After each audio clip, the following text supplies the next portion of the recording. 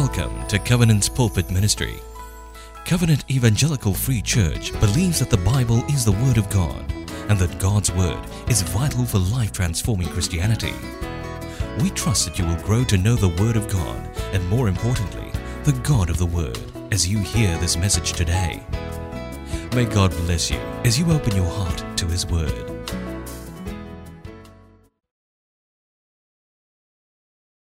I have a question for all of us here. The question is this: what is one practical way you can love Jesus? What is one practical way in which you can love Jesus? In John chapter 14, verse 21, Jesus speaks and tells us how we can practically love Him. It says this: those who accept my commandments and obey them are the ones who love me. And because they love me, my Father will love them, and I will love them and reveal myself to each of them. That is the practical way to love Jesus. It's to not just only accept His commandments or acknowledge them, but to actually embrace them by obeying them and living them out. Now, as good Singaporean citizens and PRs as well, when we think of the word obedience, perhaps what comes to our mind are all the laws, because we're a very fine city, right? And so we think of we want to be a good Christian, basically. We want to be quiet, obey the rules of God. So perhaps what comes to our mind when we think of obedience to God is obedience in morality. To obey the commandments of God, like thou shalt not have any other God except Him, that thou shalt not steal or commit adultery or murder, and all these things to do with our moral compass in life. However, this is not the complete picture of obedience. It is not just obedience in morality, but it's also obedience in mission, which is what Joe and Kishori have just shared with us. That it's not just about keeping it in our hearts and being an individual worshiper, but to say with all the believers, the body of Christ, we want to obey you in our morality, but also in obedience to mission. For God has sent us out to be missionaries of the gospel. Now, in John chapter 14, verse 21, where it says, those who accept my commandments and obey them are those who love me, how do we get that idea that it's obedience in both morality and mission? Well, I want to go a couple of chapters back in John 11, where it talks about this story that really happened, that there was a man named Lazarus who was Jesus' friend who was really sick and dying. And people from his village went over to Jesus and said, you're going to come back to my village and you're going to do something. You're going to heal Lazarus. He's really sick. And at that point in time, Jesus turns to his disciples and he says to them, all these things that's going to happen to Lazarus is to glorify my Father who is in heaven. Now, a couple of days have gone by. Jesus finally gets to the village. Lazarus has already passed away. Mary and Martha with all the other villagers, and they're weeping, and there's this really sad scene going on in the village. And Martha turns to Jesus and says, if you got here a bit earlier, Lazarus would be still alive. And Jesus doesn't turn around and says, oh, I'm so sorry, I got here late, the bus was late, my app didn't work. And he didn't do that. He gave the most unusual response. He asked Martha a question: do you believe that I am the resurrection and the life? And right there and then, Martha says, I do. Jesus then walks in front of the tomb. He prays a prayer to the Father, says, this is to glorify your name. And then he commands Lazarus in that commanding voice, Lazarus, come out. Now, the Bible says later on that when Lazarus came out, Jesus said, unbind him. So either it's very comical, out comes from this tomb, this anticlimax of Lazarus. Now, this is not Chinese ghosts where they yellow paper on. Those of you laughing are of a certain age, yeah? But it is to show the power of Jesus. He is the resurrection. He is the life. Now, at that point of time, word begins to spread. And it's circulating all around the region But in contrast, there are these Pharisees, and they're very worried. They're very concerned that Jesus' popularity is rising and theirs is falling. His voice is getting louder and their voice is diminishing. And so they begin to plot to kill Jesus. Meanwhile, Jesus is treated like a king. He's anointed with perfume from head to toe. And then they enter into Jerusalem at the Passover weekend. And at that point in time, it's said that people were there greeting Jesus with palm branches. And those people, interesting enough, had seen Jesus call Lazarus from the tomb and raising him from the dead. And they were, importantly, circulating this news. But there were the Pharisees that were trying to curtail the movement of God and the Word of God. Now, Jesus then goes into the city and he does something very interesting. He's treated as his king, but what does Jesus do? He enters the house, he gets a basin, and he begins to wash the disciples' feet. What an extraordinary king, the servant king. And in his heart and mind and soul and in his knowledge, he knows that he is going to be betrayed, denied, arrested, tortured, crucified. He knows. And so he begins to preach to his disciples. He speaks to them words that seem a bit cryptic to them, but he has this knowledge. He even tells them that the Son of Man will die, but rise again 3 days later. And they're like, what? I'm going to highlight two things that Jesus said to his disciples that are important. He says, my light will shine for you just a little longer. Walk in the light while you can, so the darkness will not overtake you. In other words, Jesus, first of all, his claim here is that I am light. I am the Messiah, the King of Kings, the Lord of Lords. And my light will shine in you, the disciples, in us, the disciples. And at that point of time, a little longer. Why? Because he will be arrested, he will be crucified, but he will rise again. But the instruction is important. Walk in the light, not outside of it, but in it, so the darkness doesn't overtake you. In other words, there's this idea that there's darkness, spiritual darkness, all around us, especially in our hearts. So walk in the light. Walk in Jesus, in his name, and in his power, and in his words, and in his commandments, so that you and I would love and obey him. He also says this, that he was saying that, do not let your hearts be troubled. I'm going somewhere to prepare a room for you. And the disciples are just like mystified, like, what are you trying to say, man? I mean, where are you going? What are you doing? Where's this place where you're going to? We've got many rooms, all very cryptic. And Jesus then says to them, I am the way, the truth, and the life. No one comes to the Father except through me. If you had already known me, you would know who my Father is. From now on, you do know him and have seen him. I mean, if you're a disciple, you'd be a little bit frustrated, like, just tell me what on earth's going on. But in this particular phrase, these sentences, Jesus is telling them what's going on. You see, when he says, I am the way, he's not saying I am the Google Maps app that shows you the way to Jurong or Tampines or whatever. He's literally saying, I am the way to the Father God. Now, in the Jewish mindset, straight away they understand something here. Because to the Jews, to get to God, you had to go to the temple. In the older times, it was the tabernacle, to a priest who would then perform sacrifices. And through those sacrifices, you would then be declared purified and holy. But even then, the priest cannot enter the Holy of Holies, otherwise he'd be struck dead.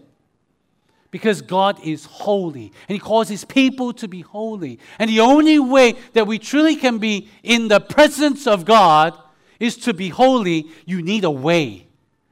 And Jesus says, I am the way. I am the perfect sacrifice. I am the Lamb of God who will take the sins of the world away. He is the truth. He's not a lie. The Pharisees were dispelling a lie about him, but I am the truth to show you the way, and my way will bring about life. For I am the light The light brings life. How do we know this? If we look at John's writing in the Gospel of John, right at the beginning, we read this about who Jesus is. It is revealed that in the beginning, the Word already existed. Who is this Word? It's Jesus. And the Word gave life to everything that was created, and His life brought light to everyone. The light shines in the darkness, and the darkness can never extinguish it. In other words, the word is the word logos in the Greek, which literally means spoken word that brings about life. And when Jesus said, "Let there be light," and things happen that we have no clue about, it brought about life. Scientists will tell you that the source of life on this earth is the sun. You take out the sun, or you move the planet a little bit through nuclear war, or a comet hits it, it shifts us off our axis, and then we don't get the sun to bring life, so life on the earth will diminish and die. Life. The light of Jesus brings about life. When He is spoken out, it brings life to others. To be there, you need to be in the presence of God. We need to be holy because He is holy. We need to commit our life into His hands so that we may say, "God, you are my Lord, you are my Savior. I am here to be light in darkness." The darkness can never extinguish the righteous light of Christ. The Bible goes on to say this: Jesus came into the very world He created, but the world didn't recognize Him. He came to His own people, but they rejected Him. But to all who believed in Him and accepted Him, He gave them the right to become children of God, for He is the way, the truth, and the life. Therefore, when we look at the whole of John, we see 4 recurring themes and contrasts. The first is this theme of darkness versus light. Spiritual darkness, but yet comes in the light of Christ, and it brings life, not death. For darkness results in death, but light results in the life. The spoken word of God into your spirit, into your heart, into your soul. And therefore, there is this life that Christ wants us to live in obedience to Him. Now, either, therefore, we reject it. "Oh, no, this is too hard.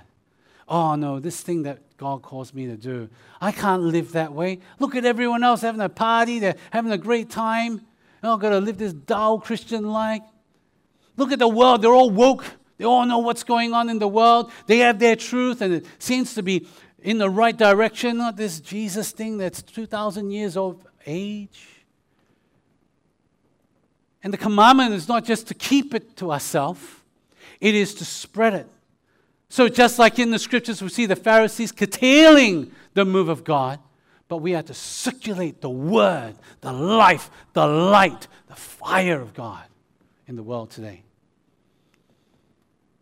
Those who accept my commandments and obey them are the ones who love me. To be obedient in morality and in mission. However, there is a challenge and there's a conflict.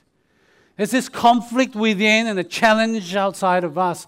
This conflict is outlined by the Apostle Paul in Galatians chapter 5, where he says there's a sinful nature, and this sinful nature wants to do evil, wants to live in darkness, which is just as opposite of what the Spirit wants. And the Holy Spirit gives us desires that are opposite to what the sinful nature desires. And so these two forces, they're in conflict, constant conflict. They're fighting each other inside our hearts. Oh, I want to do this, it looks so fun, or, it's very tempting, or, you know what, just a little bit of this sin, that's going to be okay, I'm going to be cool, God's going to be cool with it, right? And the sinful says, no, the Spirit saying, no, don't do that, don't do this, that. It's always inside of us, and there's a challenge. For it is written in the Psalms, in Psalm 73, by the psalmist Asaph, who outlines very authentically that he almost fell away from God. He says, but as for me, I almost lost my footing. My feet were slipping and I was almost gone. Why? Because I envied the proud when I saw them prosper despite their wickedness. So he saw that in the world today, there are people that didn't believe in God, and yet they're healthy, they're wealthy, they're doing fine, Their families, they're good people. They don't really harm people. They're all right. Why then should I have to go to church, give offering, go to CG, take a mission trip when I could be in vacation in Korea? Why must spend a Sunday morning, go all the way to Suntec when I could be shopping or sleeping in, or my hangover from watching Liverpool win again or lose again, or whatever? There's that challenge. And the Lord Jesus knows that. That is why, before verse 21 comes out, he says in the preceding words, if you love me, obey my commandments. And I will ask the Father, and he will give you an advocate who will never leave you. He is the Holy Spirit who leads us into all truth. The Holy Spirit isn't some mystical power, part of the Trinity. He is God.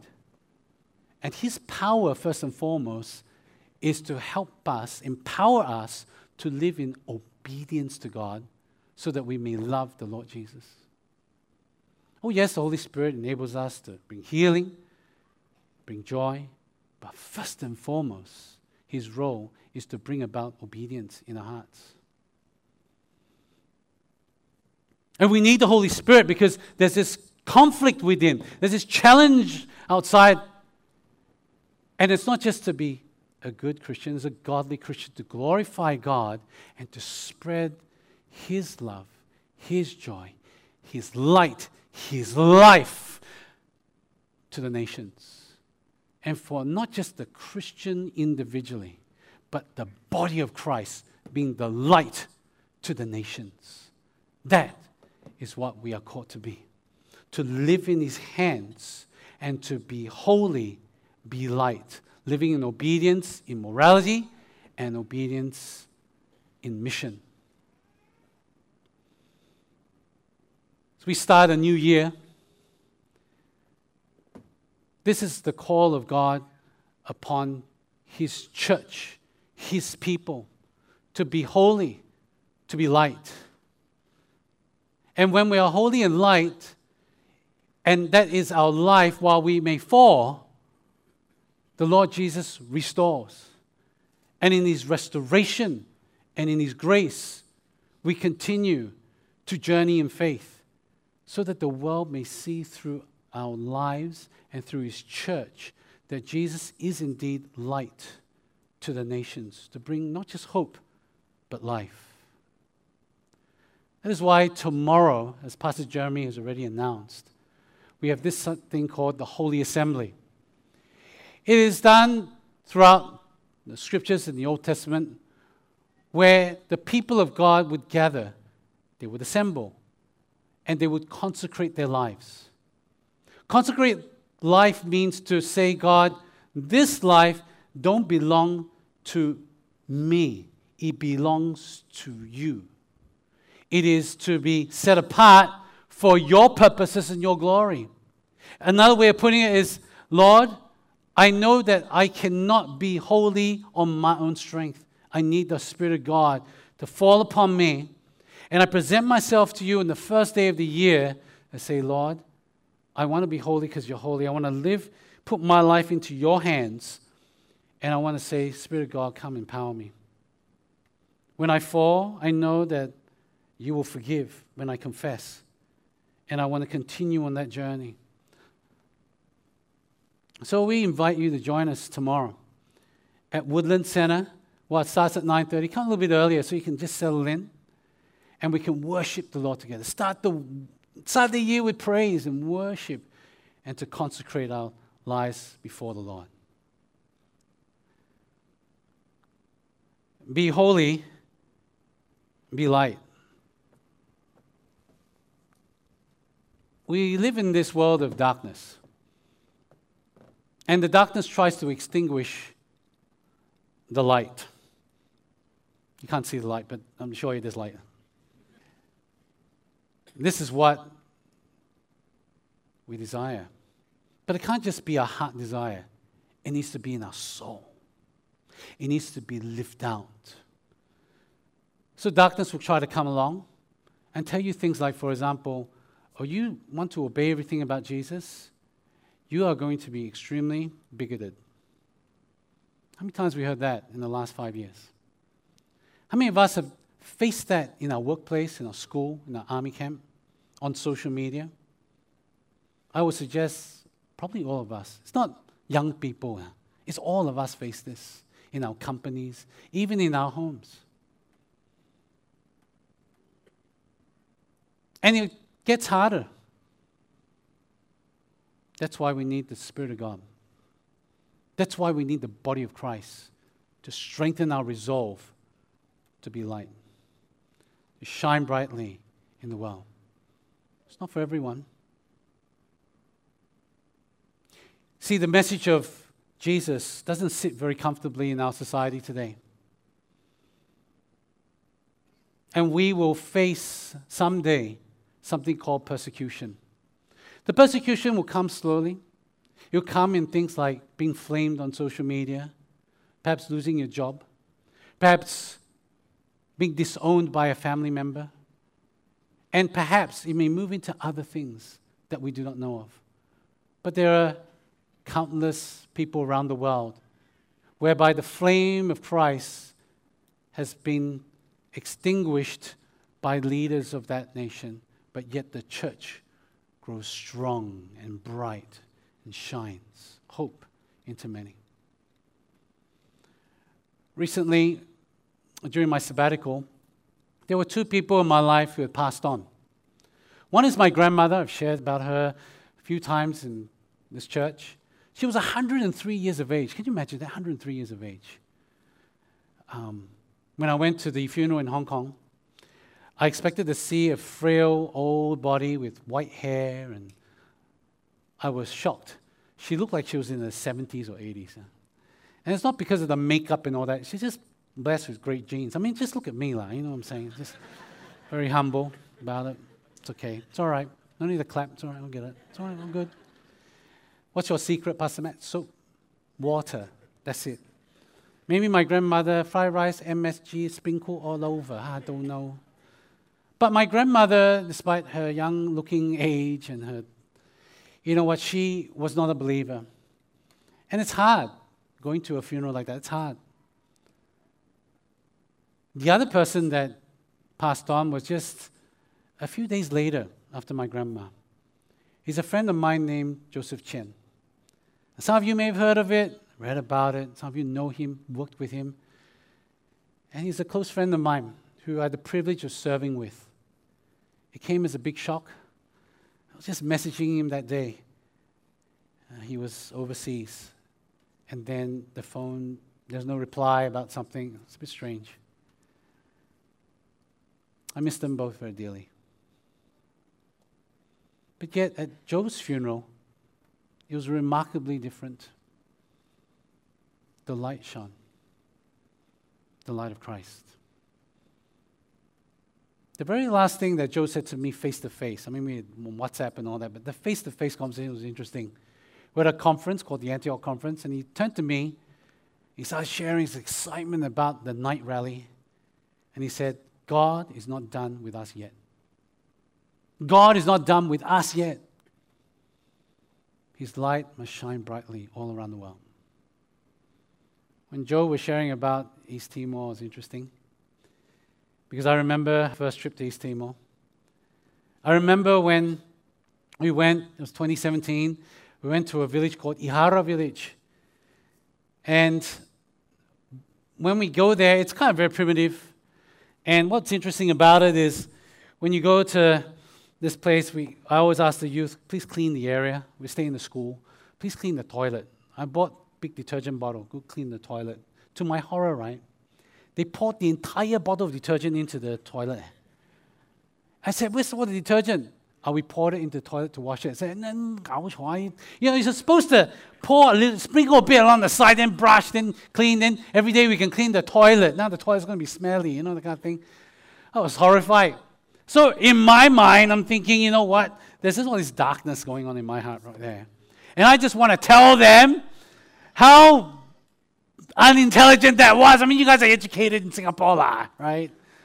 So I was prepared to spread this darkness to their hearts so that their darkness will spread to this village. not the greatest decision on earth. I went down to a pond to try to cool off a bit. That's the pond where we bathe and get our water from, right? And the Holy Spirit spoke to me. He says, you need to forgive so that you can bring about light. So that then your light passes to them and they can spread the light of Christ in that village. And they did. In the darkness of the night where we had to perform skits, the light of Christ shone. When I traveled through East Timor, I imagined the light of Christ going from village to village, to town, to district to district. From Amera to Los Palos, from Los Palos to Ailiu, and so on and so forth. I see the light of Christ spreading. I see the light of Christ spreading. When I was on top of Taipei 101, I accidentally called it to my wife, Beijing 101. I said, Beijing 101. She looked at me, what's wrong with you? Taipei 101, you can see for miles. So the 101st floor of Taipei. In my mind, I imagine the light of Christ spreading all around Taipei and going out into the districts of Taiwan.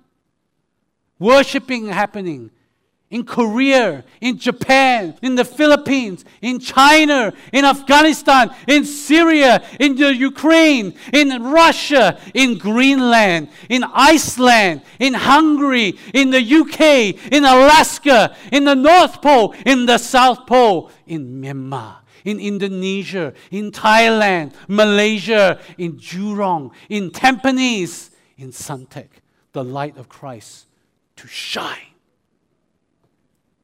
I want to invite the worship team to come up.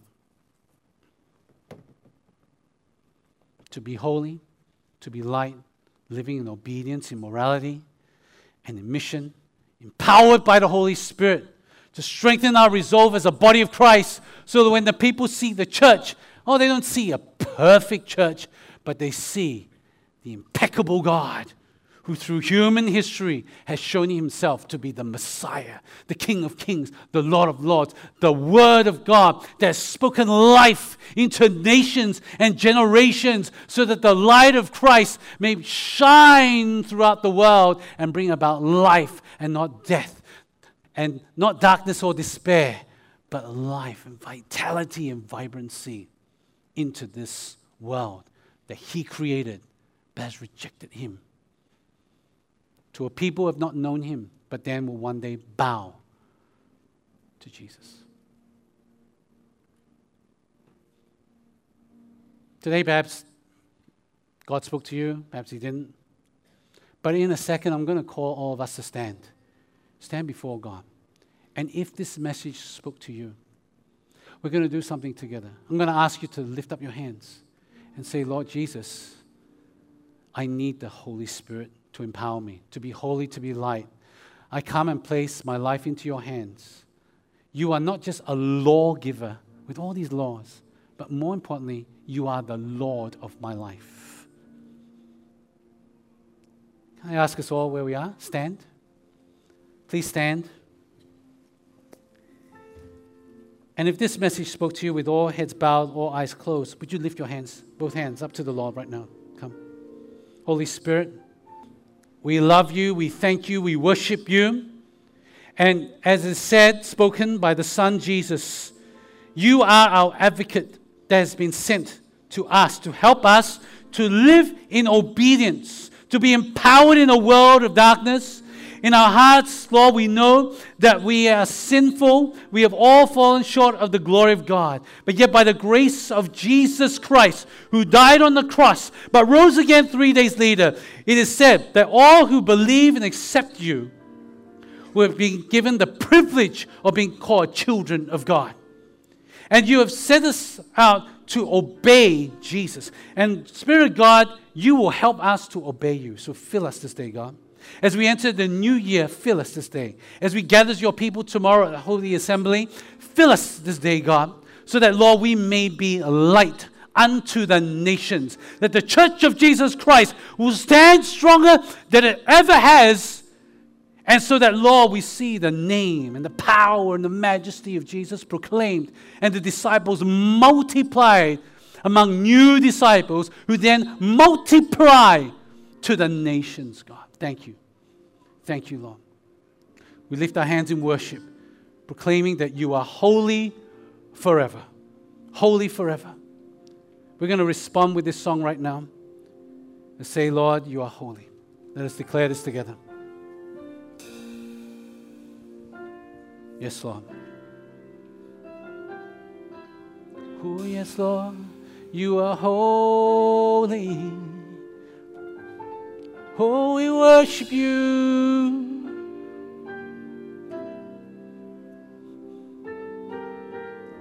1,000 generations falling down in worship. 1,000 generations falling down in worship, sing the song of ages to the Lamb. And all have gone before us, All who gone before us, and all who will believe all will believe, will sing. sing the song of ages to the Lamb. Your name is the highest. Your name is the greatest. Your name stands above them all. That's right. All thrones And dominions, all powers and positions. Oh, your name stands above them all.